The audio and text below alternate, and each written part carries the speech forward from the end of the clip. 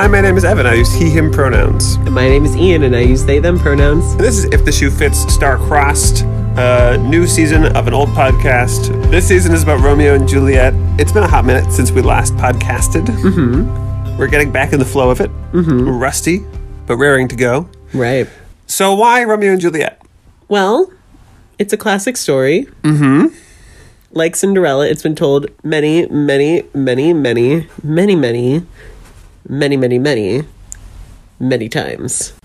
The interesting thing I think that's different about Romeo and Juliet from Cinderella, there's a lot of differences, but I think one of them is that Cinderella, at some point in the past couple decades, began to be viewed as a problematic story. And you see a lot of adaptations really trying to strike away from elements of the original and hew their own path. Whereas I think that Romeo and Juliet, as a story template, is still fairly beloved. Mm-hmm. And there are probably more straight-across adaptations that aren't as deconstructive. Right. Although we're still going to try to push that envelope. Totally. And deal with some less conventional adaptations of the story. I think another thing too is, Romeo and Juliet, it's such a staple of so many of our lives. I mean... Oh, yeah. I mean, I have a hard time even trying to figure out how many adaptations of Romeo and Juliet I've already seen. I know I've seen it on stage multiple times. I know I've seen adaptations of it on stage. I know I've seen various screen adaptations of it. Mm-hmm. Although we found a good list of things that I have not seen, for the most part, to look at. Plus, it's referenced in so many songs, so many books, so many movies. It's kind of been a constant in pop culture for so long. Yeah, and I think that's one of the reasons that it makes sense for us, is that there is a cultural touchstone. Have you seen a lot of adaptations of Romeo and Juliet? I have seen quite a few. It's one of the shows that I've not seen live, actually. Really? I've never seen a live Romeo and Juliet. Oh, I've seen multiple live Romeos and Juliets. And it's interesting. I feel like I've also seen a couple live adaptations of Romeo and Juliet. Stories that are pulling something from it. Right. Well, I find it interesting because at least especially where I went to college and where I live, I think the common feeling, especially on Romeo and Juliet, is it's done so much that we're not going to do it. Oh, interesting. You know what I mean? There's so many other Shakespeare works that haven't been done or not done as much as Romeo and Juliet that it'd be why add to the many productions of Romeo and Juliet there already are. That's funny. I had to read it in high school. Mm-hmm. Same. Yeah. I don't know if that was my first exposure or not. I feel like there was a field trip that I maybe did before then to see a local regional production as well. But I'm not really sure what my first exposure to the story was. I mean, I think even on the playground in elementary school, some class had talked about it, or some kid had seen a version of it and was doing the wherefore art thou Romeo scene. Well, it doesn't help that if you're on a high space and somebody's on a low space, the first thing that people do is go, Romeo, Romeo, wherefore art thou Romeo? Right. You go, Romeo, I have the high ground. Have you seen that meme? I have not. Oh.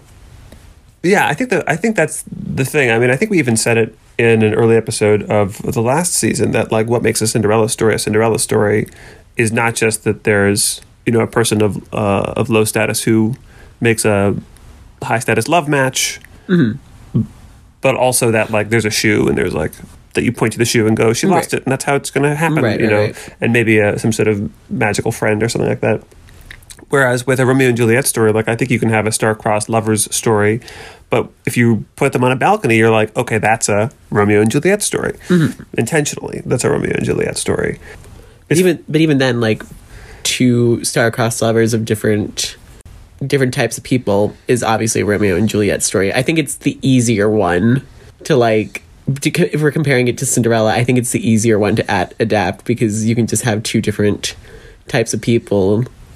Yeah, and I think falling in love, and I think we'll keep coming back to this, but I think that what makes it a Romeo and Juliet story is that the two people are from different communities that do not want them to end up together. I feel like I could hand wave some of the specifics of of this murder or that murder, and even probably the balcony thing, if it's two different communities and they are not supposed to end up together. I mean, we're going to look at a couple this season where they do end up together, which I think will be a real question of is that a Romeo and Juliet story? As long as there's a balcony, I'll be okay. Oh, I think we're going to see some balcony-less adaptations. No. I think one of the big questions people are always asking is, what is Romeo and Juliet, the story, about? You know, like, I think it gets pitched as a romance or as a tragedy. I think I've heard people make the argument that the point of the story is about the two communities, that this act of tragedy helps them to come back together and to not have the feud anymore. What do you make of all that? Well, I think it's going to be interesting, especially as we look over the adaptations this season, which area they're going to go for. Is it going to be about the communities? Is it going to be about the love? Is it going to be about these two kids? Like, what is it going to be about? And I think, especially, spoiler alert, we're looking at our list. I think we're going to have a few of those where it's going to be more about the communities, and I'm excited about that. Yeah. We're all buckled in for Romeo and Juliet. Oh, yes. It will be the best one. It'll be our ever after. Yeah, that'll be what it is. Well, should we talk about our first Romeo and Juliet then? We should. Okay.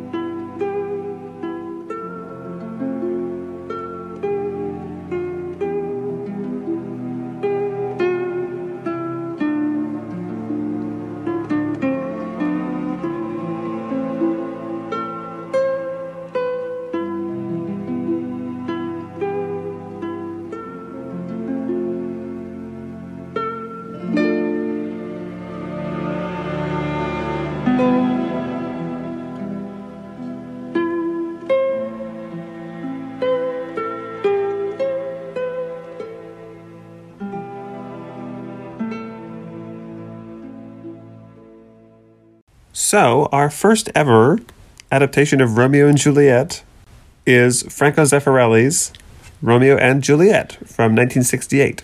AKA the one that you probably watched in high school. I had never seen this before. Really? Really. I was aware of it from people who had seen it in high school classes who were like, it's an old movie, the guy looks like Zac Efron. That was sort of all I knew about it. Oh, right. and what I recently just found out is an urban legend, which is that the female lead of the movie, the actress who plays Juliet, was so young that you couldn't watch it when it came out because she has a topless scene, which Right. apparently is not true. But the film's publicity used her youth as a marketing tactic, which is odd. Use both their youth, really. Right. Because Well, he was 17. and what I didn't realize is that this is the first film adaptation of Shakespeare to use actors that were actually near the characters' ages, which is interesting and I think totally works in this movie. Other fast facts about it is that at the time it was the most financially successful film adaptation of a Shakespeare play. This is right from the Wikipedia. Popular amongst teenagers, won the Academy Award for Best Cinematography, Best Costume Design, and was nominated for Best Director and Best Picture. Should have won Best Picture, probably. And it's the last time that a Shakespeare adaptation was nominated for Best Picture up through today. And then both of the leads won Golden Globe Awards for, quote, most promising newcomer. Leonard Whiting plays Romeo. Olivia Hussey plays Juliet. This is the most famous film either of them have ever worked on, though they both continued acting and had careers after this. You'd seen this movie before. Yes, I had. I saw it in high school. I think we watched the Leonardo Romeo plus Juliet in high school. Which is, I always find that interesting when people say they watched that in high school. Because it's like, I don't know, I find that this one, like, I get it because you want to keep kids entertained and, like, you want to make sure they're watching the film. But, like, I feel like this one, educationally, would be the better one to watch. Well, and my assumption was that since it was, like, the high school one, it was going to be the most, like, faithful possible adaptation because to keep the season a little shorter, we're not reading the original text and we're not watching a film version to play. This is where we're starting. It was not the most, like, faithful, straight across the board Romeo and Juliet that I could imagine. No.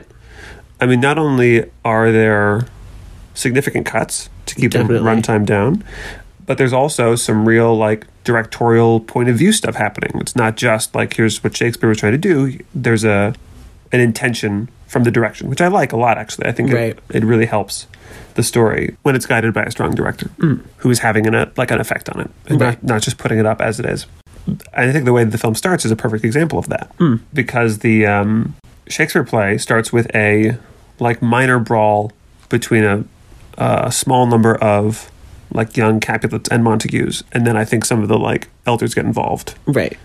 once they see that this brawl has started. But Franco Zeffirelli's brawl is like the entire city is fighting in the streets.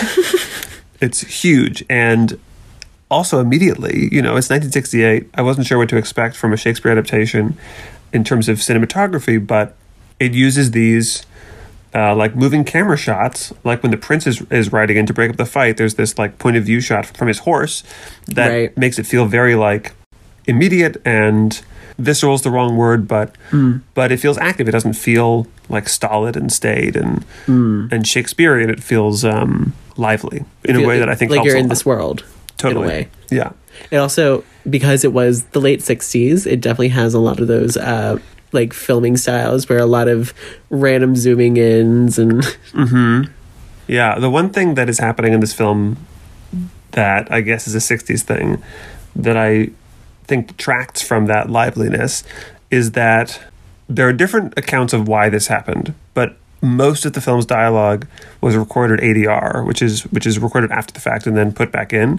So there's a real disconnect between what's happening on screen and how the characters sound for a lot of the movie.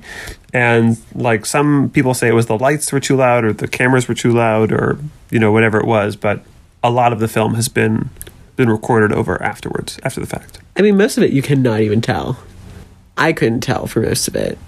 There were definitely a couple spots where I was like, oh, you are obviously mouthing to something, or this does not fit what you are saying. But for the most part, I think they did a pretty good job. Like, I felt like most of the film I could tell that it was ADR. It was like, this does not sound right. So, like in most adaptations of this story, we get introduced to the idea of this conflict first. Then we meet Romeo and Juliet separately.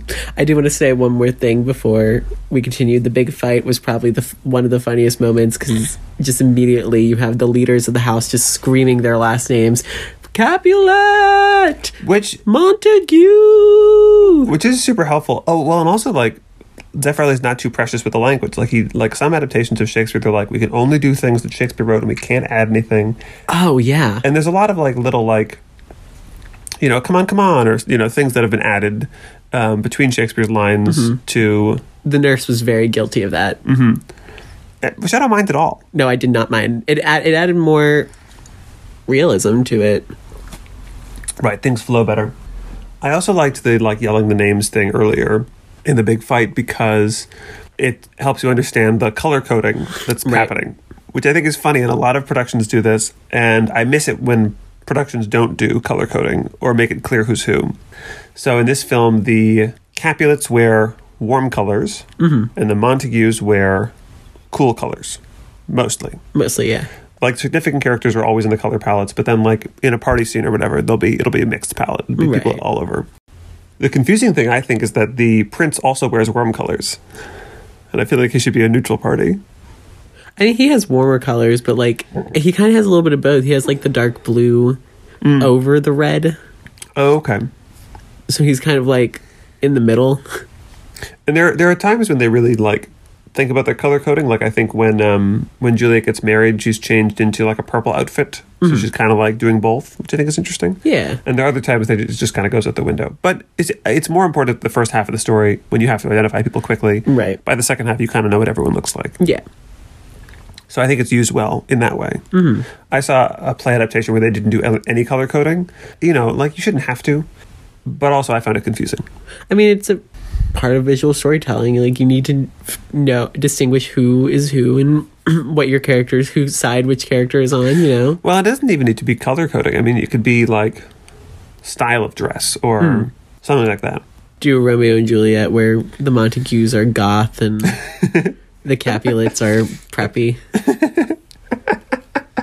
Oh God, Romeo, goth little emo boy. He's already halfway there. he is.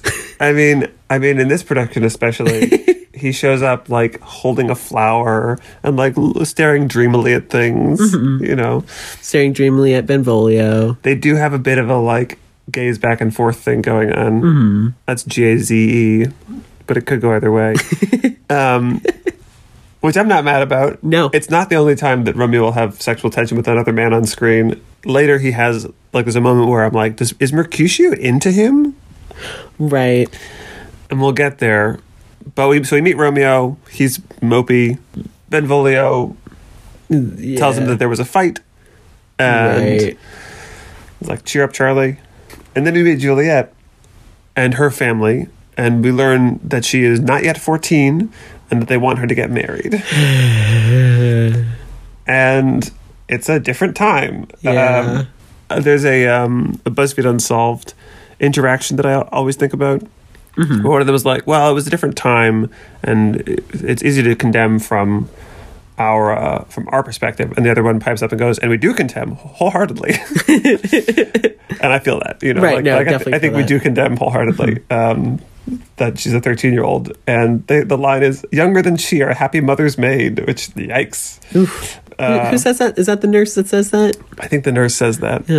Yeah. The nurse is terrific in this movie. She's fun. She's fun. She goes a lot of oh and ooh, and she makes a lot of noises. But she's also very giggly. Like, she's having a good time most of the time. She's having a grand old time. Yeah. She is milking it for all it's worth. She is, but we love her.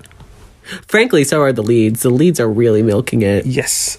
Some of the acting is a little broad and Shakespearean, but they have some really lovely, like, intimate moments where that falls away. But there are some times where you're like, you are acting Shakespeare right now. Well, when you're saying text as grand and beautiful as that, it's gonna...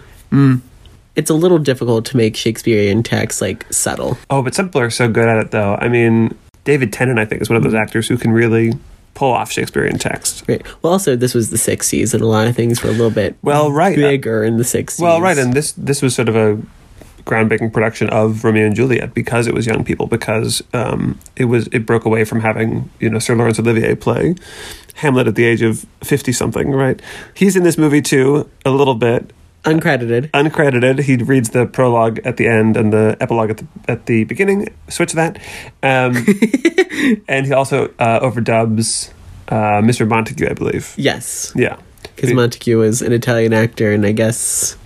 Strong Italian accent. Strong Italian accent. Italians can't sound like Italians. Right. Or his shoes were too loud or something. Something made him... Oh, no. There was a reference in the IMDb page that Laurence Olivier had to record his dialogue, which is all like dubbing, barefoot because his shoes were too loud, which makes me think he was like walking in place or something.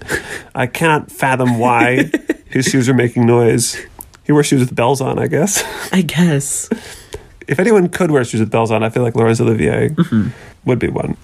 So the Capulets are having a party, Right. which Romeo and his gang of lads are going to crash.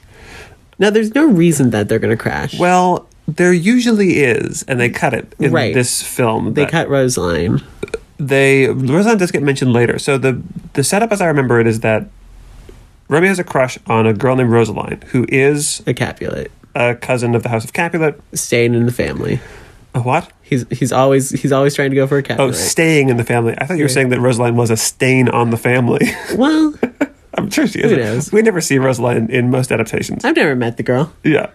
So there's usually some scene where Benvolio is like, I'll show you some hot ladies and you'll forget about Rosaline. But in Shakespearean language, obviously. And they're still Capulets, so... Yeah. And they intercept a invitation and they show up masked. It's a mask ball. In this one, like, half the people are masked and half are not. It's like real life. Whoa. That's deep, man. But okay, wait, before we get to the party, though, is the Queen Mab speech, which is the famous speech, and most adaptations that use Shakespeare's text do it. And I have heard it many times, and I could not tell you what it means. Mercutio says the speech. Romeo's like, I had a dream last night. And then Mercutio's like, I had a dream last night too. I dreamt of Queen Mab. And he goes in this long thing about how Queen Mab is a fairy and inspires people to different kinds of action. Right.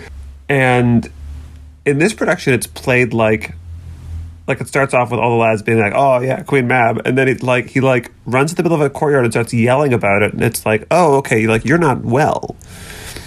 This Mercutio is not likable. He's not likable. But it's unclear like what his deal is.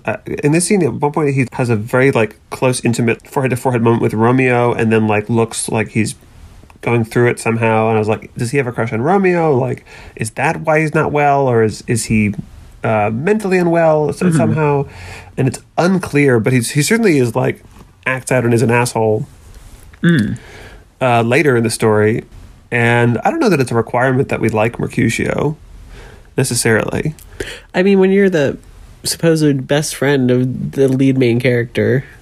I thought Benvolio was the best friend. They're both best friends. They're all best friends. They're all best friends. The group is really, like, bro-y in a fun way.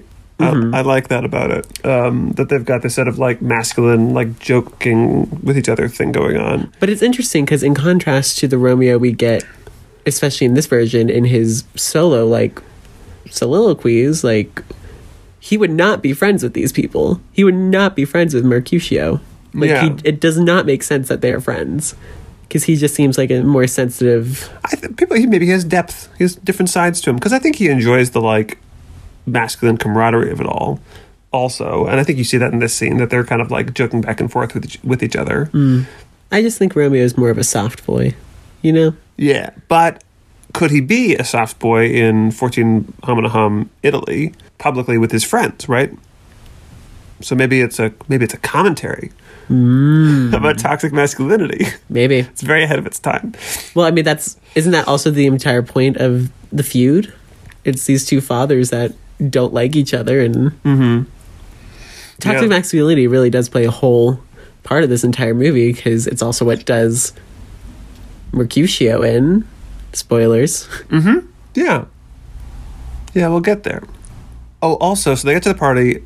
All of the invading Montagues, the bros, are wearing masks, but they're also still wearing color-coded clothing. So you can kind of tell. Of course you can tell. Well, but also like Tybalt, who is Juliet's brother. He's a member of the Capulet family. I think he's a cousin. I think in West Side Story they're brother and sister. Yeah. Recognizes Romeo's voice and then is like, that's Romeo. like they know each other well enough that he can recognize his voice, despite the fact that he's wearing blue clothes. I guess a lot of people are wearing a lot of different colored clothing at the point, right? But still. Tybalt in this one, played by Michael York, who, if you're fans of the Austin Powers series, is Basil in the Austin Powers series. Oh. I thought you were going to say if you're fans of Cabaret, he's Cliff at Cabaret. Well, he's also Cliff in Cabaret, but... I like this Tybalt. I do like this Tybalt a lot. I think he was very good for it. Yeah. Tybalt doesn't have a lot to do in the story. He freaks out at the party because he's like, there are Montagues here, and I'm upset about it. And then later he fights Mercutio and dies. Kills him, yeah. Yeah, kills him and dies. Spoilers. Yeah, spoiler. But at this party, there's some dancing. Well, Romeo and Juliet have like a love at first sight moment. Yeah. Their eyes meet, which is interesting. I feel like love at first sight is one of those ideas that we've stopped fictionalizing. Then a man starts singing, and Romeo and Juliet both make their way behind the crowd and try to get to each other. And Romeo ducks behind a curtain and grabs her wrist and starts whispering to her, and she reacts. But there's also a man standing right next to her, and I'm like, if she can hear, because he's not really whispering, he's kind of just talking softly. Yeah. If she can hear him, surely the man standing behind her can also hear him.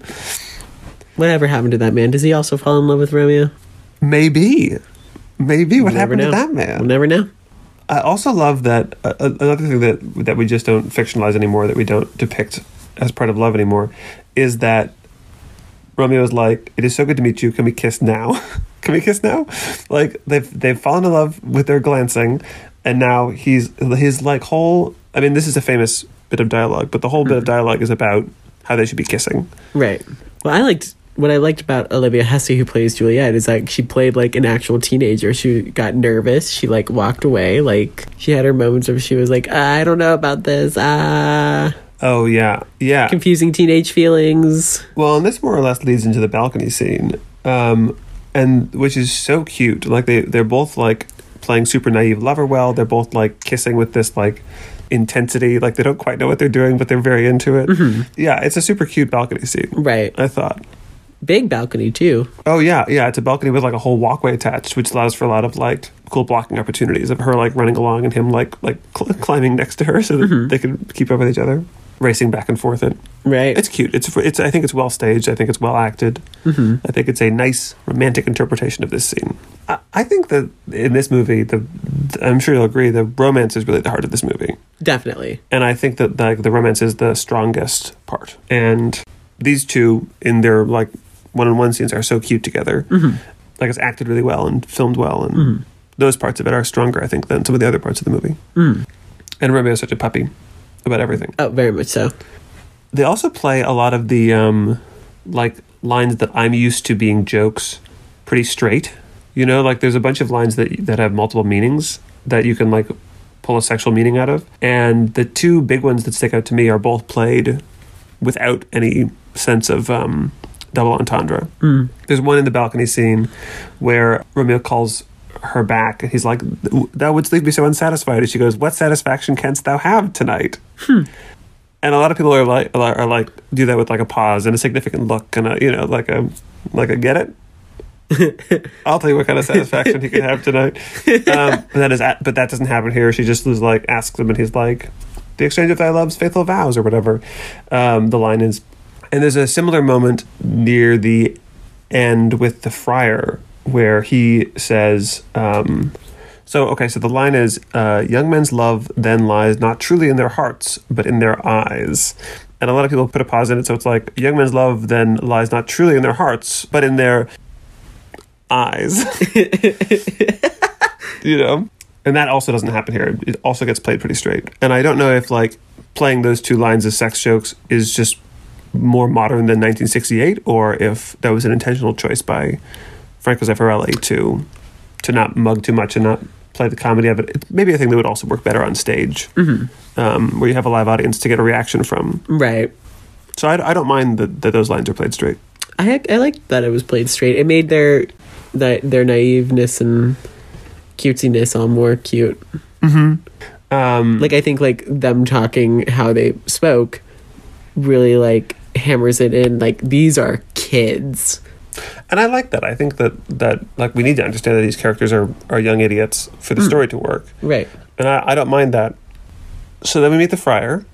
Yes, Friar Lawrence. Friar Larry. Who is dressed like a stereotypical friar. Friar Tuck. If you could picture a friar outfit, that's what he's wearing. Although he doesn't have the weird hair thing where he's bald on the top, and that's right. He has a full head of hair. One thing that I think is never addressed in Romeo and Juliet is why Romeo is friends with Friar Lawrence. Because he like runs to him after the balcony scene. He doesn't sleep. He just like finds him in the field. He has some introductory lines about the plants he's picking it'll be important later. It's a very Chekhov's gun, like, oh, these flowers have an interesting effect. And then Romeo runs in and is like, you gotta help me. I've met a lady. We kissed a couple times. It's time to get married. She's the daughter of my enemy. Right. I gotta do. Come on. Larry. Why are Friar Lawrence and Romeo friends? Well, I think Friar Lawrence is kind of like a friend of all of the town. But it seems like they have like a playful, fun relationship, because Friar Lawrence has some line about like, I think you have not been in bed tonight. You know? Like clearly they are friendly enough that they can make jokes with each other and they know each other a little bit. And that Friar Lawrence is the one that Romeo ran to. Right. But it's very much the like Doc Brown and what's his name from Back to the Future, the kid, the main character. Oh, Marty McFly. Marty McFly, you know, it's never explained. Why are these people friends? How did they meet, you know? A bowling league. Is Romeo a devout Catholic that goes to confession a lot? And when did that become a personal relationship? You know? I want a prequel about that. Ooh, that'd be cool. So he's like, we have to get married immediately. Right. Friar Lawrence is like, of course, obviously. Maybe this will end the feud. Friar Lawrence kind of continually fails Romeo and Juliet, the main couple. Like, I think this is probably the wrong thing to do to get them married to each other, right? I mean, obviously it doesn't work out well, and things only get more convoluted from here. I mean, ultimately it does end the feud. It's just not in the way that he thought. Yeah. I think that Friar Lawrence is like the Dumbledore of this series, that he's just like, he seems like a well-meaning adult, and then you look at the things he does and you're like, oh, actually, maybe you're not a good guy. Well, especially that second thing that he does with Juliet and the sleeping thing. Yeah. It's like he actually had a plan. It's just an insane plan. Well, no, the donkey just didn't get there fast enough to deliver Romeo the note. We're getting ahead of ourselves. So the next thing is the Mercutio is a dick scene, basically. And I've seen this scene played different ways, because sometimes it's played like playful and fun, but like Mercutio seems mad that Romeo gave them the slip and did God knows what last night, and he, really messes with the nurse when she comes to deliver Juliet's message to Romeo, right, in a way that is unpleasant. And I've seen that scene played as like a fun thing where like she's kind of in on the joke and is having a good time, and this is not quite that. Like he is being unpleasant to an old woman for no particular reason, right? Because he just feels like being a dink. I would like to see a Mercutio that's fun and good. I think we probably will. But yeah, this one was not not a nice guy. Not a nice guy. So, at least in this production, the nurse like recovers and is joyful about making the love match between Romeo and Juliet. Which is nice to see. I still love her. She's so fun. She's very fun. She has a lot of like little fun bits. She gets excited about things, and, so that's always cute. And then obviously we have a wedding. Like they get married. And we have the secret wedding. I genuinely forgot that the wedding happened so soon. Yeah, it's the day after they meet. Well, even then, like, it's halfway through the play.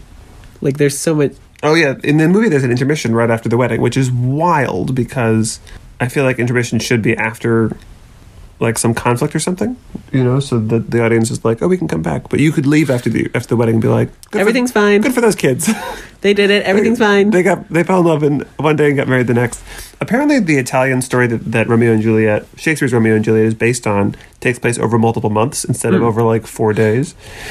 And I wonder if that's a like Aristotle's poetics thing about trying to like have a unity of time and have things go quicker, or or maybe Shakespeare's just illustrating the fact that they're so young and so horny. Right.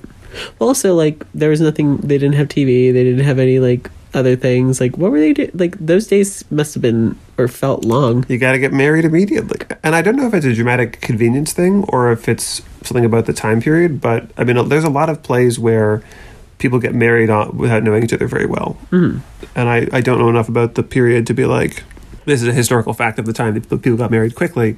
It could just be that it's better for drama. I mean, it was going to happen with Paris and Juliet. That's true. Although at the beginning, because Paris is Juliet's parents' choice to wed her. And at the beginning, when Paris is like, I would like to marry your daughter, initially, Lord Capulet is sort of like, she's still young, maybe wait a year or so, which is where the younger than her, happy mother's maid line comes in. But he even suggests like gain her favor and then, we'll talk in a little while. Yeah. First.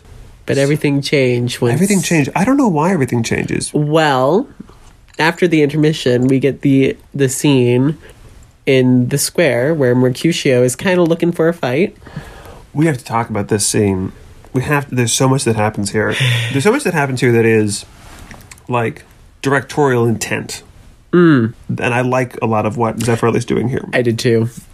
So Mercutio is looking for a fight. It's a very hot day. He's hanging out in a fountain. Temperature is rising, so his tempers are rising, and Tybalt and his gang of jester-looking men come in, and Tybalt's like, where's Romeo? And Mercutio's like, I don't know, but you want to fight? I mean, literally. Literally, yeah. And Tybalt's like, no, not with you. I just want to talk with Romeo. Yeah. And then Mercutio is like, let's fight. And then they have like a playful fight. Yeah, it's funny because we get, inherently in the play that there are basically 2 fights back to back. Or it can be played that way. It can also be played, there's one fight followed by a stabbing. Right. But we get two very different fights because the Mercutio-Tybalt fight is playful, and there's lots of like bits and like... It's two men who are not intending to kill each other. They just Right. want to...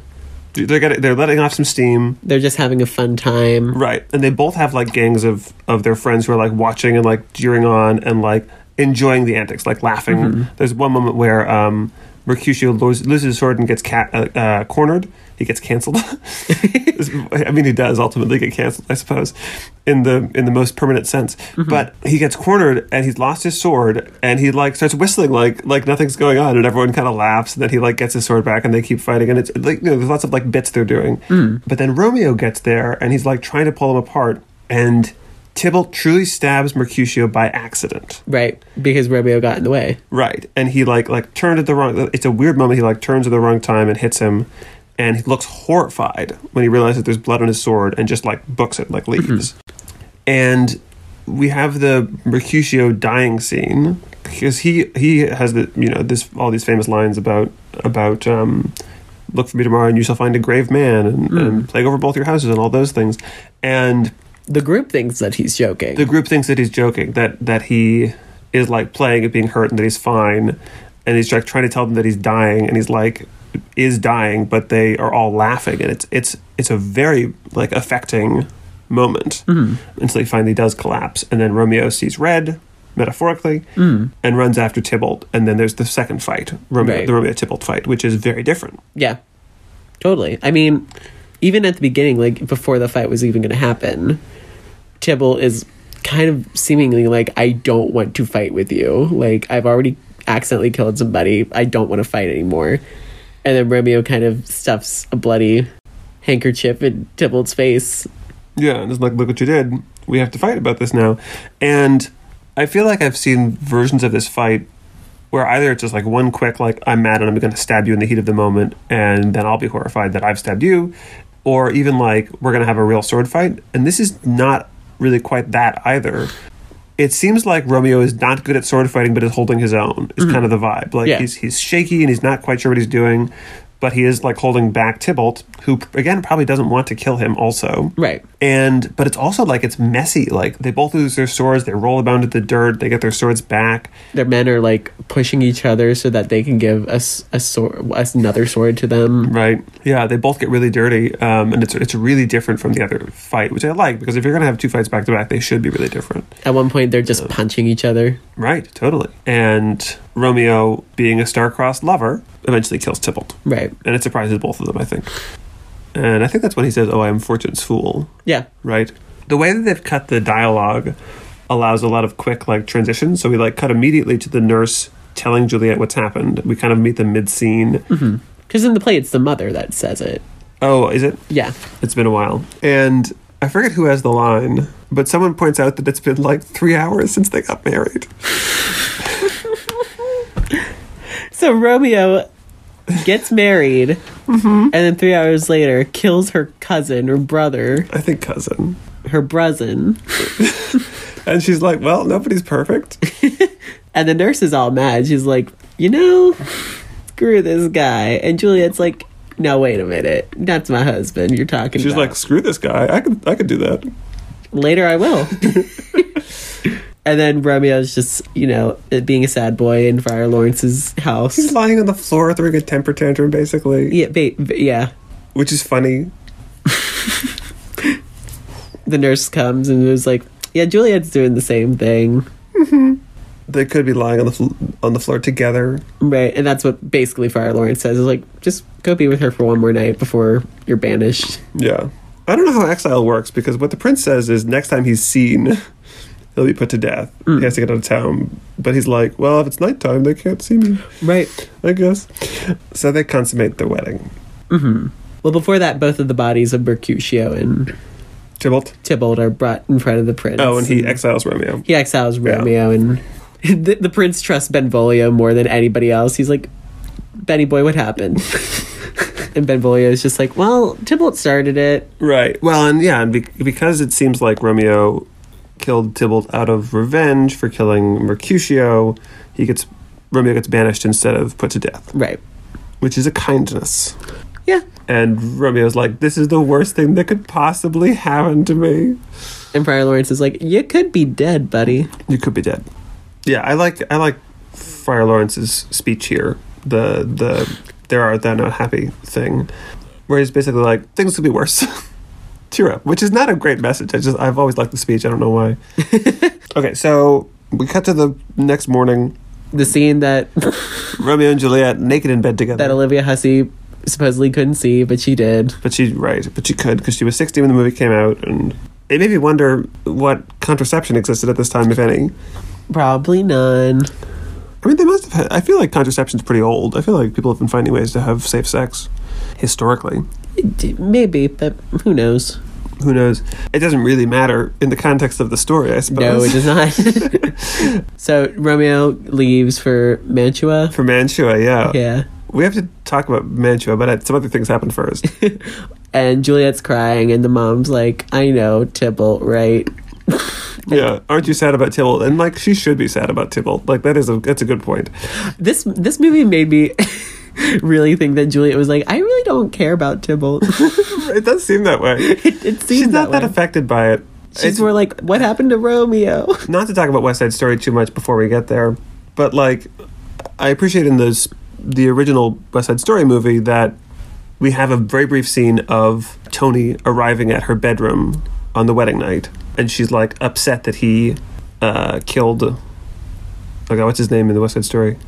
Bernardo, and like we see the transition from her being mad at him for that to being like grateful to be able to hold him, and I think that's an interesting like moment, and we don't really get that here. She's upset more that Romeo was involved than she is that Tybalt is dead. We don't even get a scene between Tybalt and Juliet. No, they may not have met at all.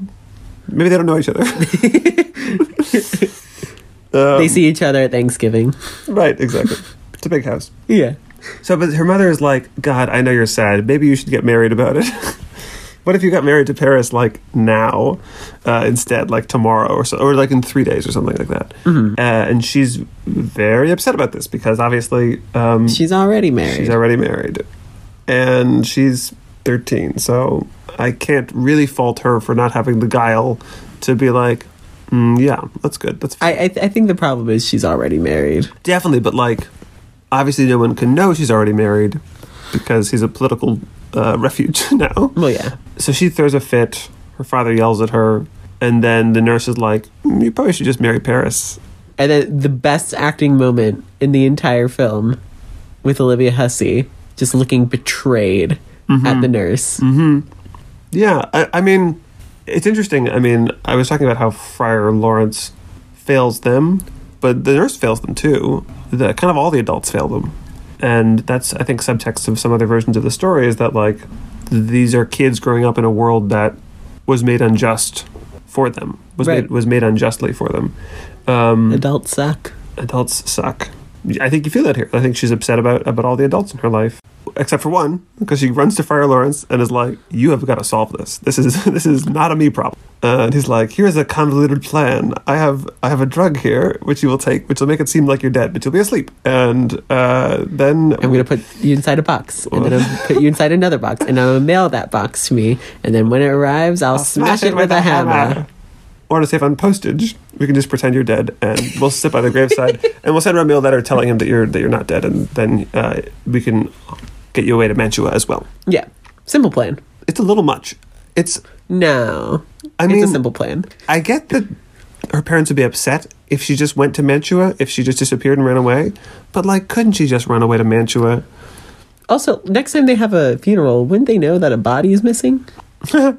Well, that's a problem that Franco Zeffirelli introduces, I suppose, because he makes the choice that all the Capulet corpses share the same crypt. So, like, the corpse of Tybalt is also there in the crypt. Isn't how it is? That is from his family, rich families. Probably, yeah, I think so. In that time period, but I've seen the Haunted Mansion. I know. Right, that is a historical document, basically. But I think a lot of like film adaptations of this story are like put her in a place where she's the only corpse, quote unquote corpse, for cinematic qualities. I like Tybalt being there though; it's interesting. It is interesting. So she takes a potion. Oh, also, like, Friar Lawrence mixes it live. He like in front of her starts putting stuff together, even though at the they've cut the scene where he's like, this one flower does this one weird thing, but he's like mixing different ingredients while talking to her, and it does not seem very precise. She has a scene which is cut from this movie where she expresses doubt about taking the potion right before she does, where she's like, God, could Friar Lawrence have like poisoned me just to solve his problem another way? Like, could he be deceiving me? Before she eventually takes it, which is missing here, but also like I think about it every time. It was like that, that there's a reason to have those doubts, right? But she drinks the potion. She goes into her deep sleep, right? Screaming in the morning and so on. Very much screaming in the morning. The only time the parents really care. It seems like. Yes.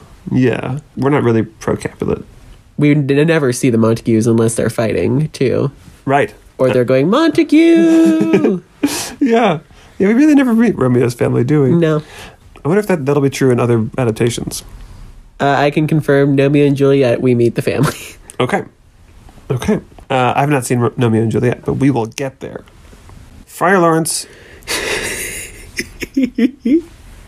sends a letter to Mantua to Romeo, which he gives to Friar John, who is going to Mantua with a mail sack in general, it seems like, on a donkey, which would be fine if it weren't for the fact that Romeo's servant Balthasar sees Juliet getting loaded into the crypt. Probably not loaded in. What's the term? I'm too much of a theater person. Loaded. No, she's loaded in. She's loaded into the crypt, and is like, Romeo has got to know this bad news immediately, and gallops off on a horse, passing the donkey on the way. Which just makes you really think, who knows about this wedding? Lawrence and the nurse. Romeo and Juliet. And then Balthasar? I don't know if Balthasar... Well, he must know that Juliet's important to Romeo, because he does this. Yeah. He has to know. And he's also there... He's the servant there in the morning when Romeo leaves for Mantua with the horse. Right. In front of, I'm assuming, the Capulet household. Yeah, it must be. So he must know that Romeo spent the night. Yeah. So to speak. His walk of shame to Mantua. I don't know much about Mantua historically, but it just seems like an empty castle in this movie. Like, Romeo just seems like he's in a castle alone, which isn't so bad. It isn't so bad at all. And it doesn't seem that far, honestly. It does not seem that far. Balthazar was able to get there in what? A hop, skip, and a jump? Meanwhile, that donkey is still getting there. That donkey, to this day, legend has it. It's still on the way to Mantua. It's still on its way to Mantua with that letter. So Romeo thinks Juliet is dead. Right. And somehow gets poisoned. There's no apothecary in this one. Nope. He just shows up with poison. They've cut a bunch of things here. I mean, in the play, Paris is guarding the grave, and Romeo murders him, which is unnecessary and makes Romeo less sympathetic, arguably. That's not in here. Paris is really only in 2 scenes this entire film. Yeah, he briefly has a moment where when Juliet goes to the Friar Lawrence to be like, you got to fix this, he's also there, and he's like, oh my God, we're going to get married. So crazy to run into you here. Oh God, I can't wait to marry you. I love that you're such a penitent Christian. And she's like, yeah, I guess I am. Bye. You know how Romeo and Juliet ends. Right. They both live happily ever after. No. No. Romeo breaks open the door of the tomb with a rock, and then it swings open like it was open the whole time. He's like, ugh, she's dead. I won't even wait a few minutes to confirm that she's dead, because I guess why would you? Right. He drinks poison at her crypt side because he's dramatic, and then he dies, and then Friar Lawrence comes back, and she wakes up, and he's like, we gotta get out of here. And she's like, oh my God, where's Romeo? And he's like, we gotta get out of here. And she's like, oh my God, Romeo.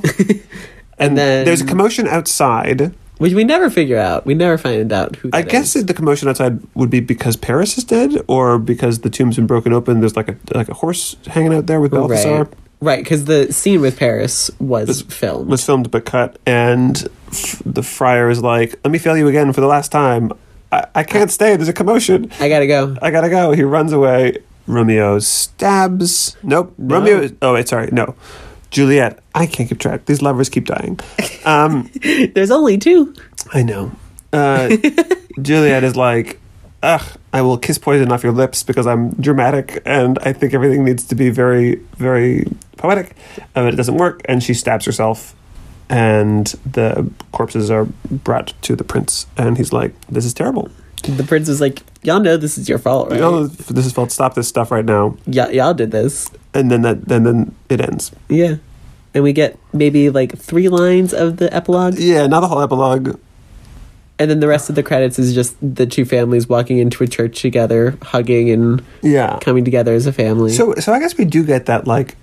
There's no statue mentioned. Yeah, but I guess we do get the, like, the feud is going to end thing. Not so explicitly, but it definitely is more about the, like, what a sad romance, and not like a, maybe the world will be a better place for the next generation story. Star-crossed lovers.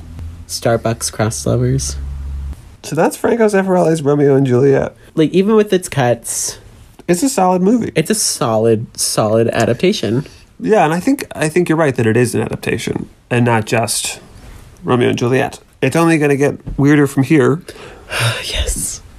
We're going in some directions. Some directions that I do not agree with. That's what makes it interesting. Yeah. And we're excited to take you along with us. Mm-hmm. It's going to be a fun journey this season. And of course, a format change, which is going to be fun. Mm-hmm. A little bit of a format change. We're not doing story pitches anymore. We're just putting them in the series. Yeah. Some of our main adaptations are story pitches. And no secrets. We're going to tell you what we're doing next episode. Yeah. No secrets. So, join us again. In 2 weeks' time. When we'll be watching... The Lion King 2. I'm excited for this one. It has some bops. I'm ready for the bops. There's gonna be a lot of questions, I feel. Okay. Okay. Bye. Bye now. For never was there a story of more woe than this of Juliet and her Romeo.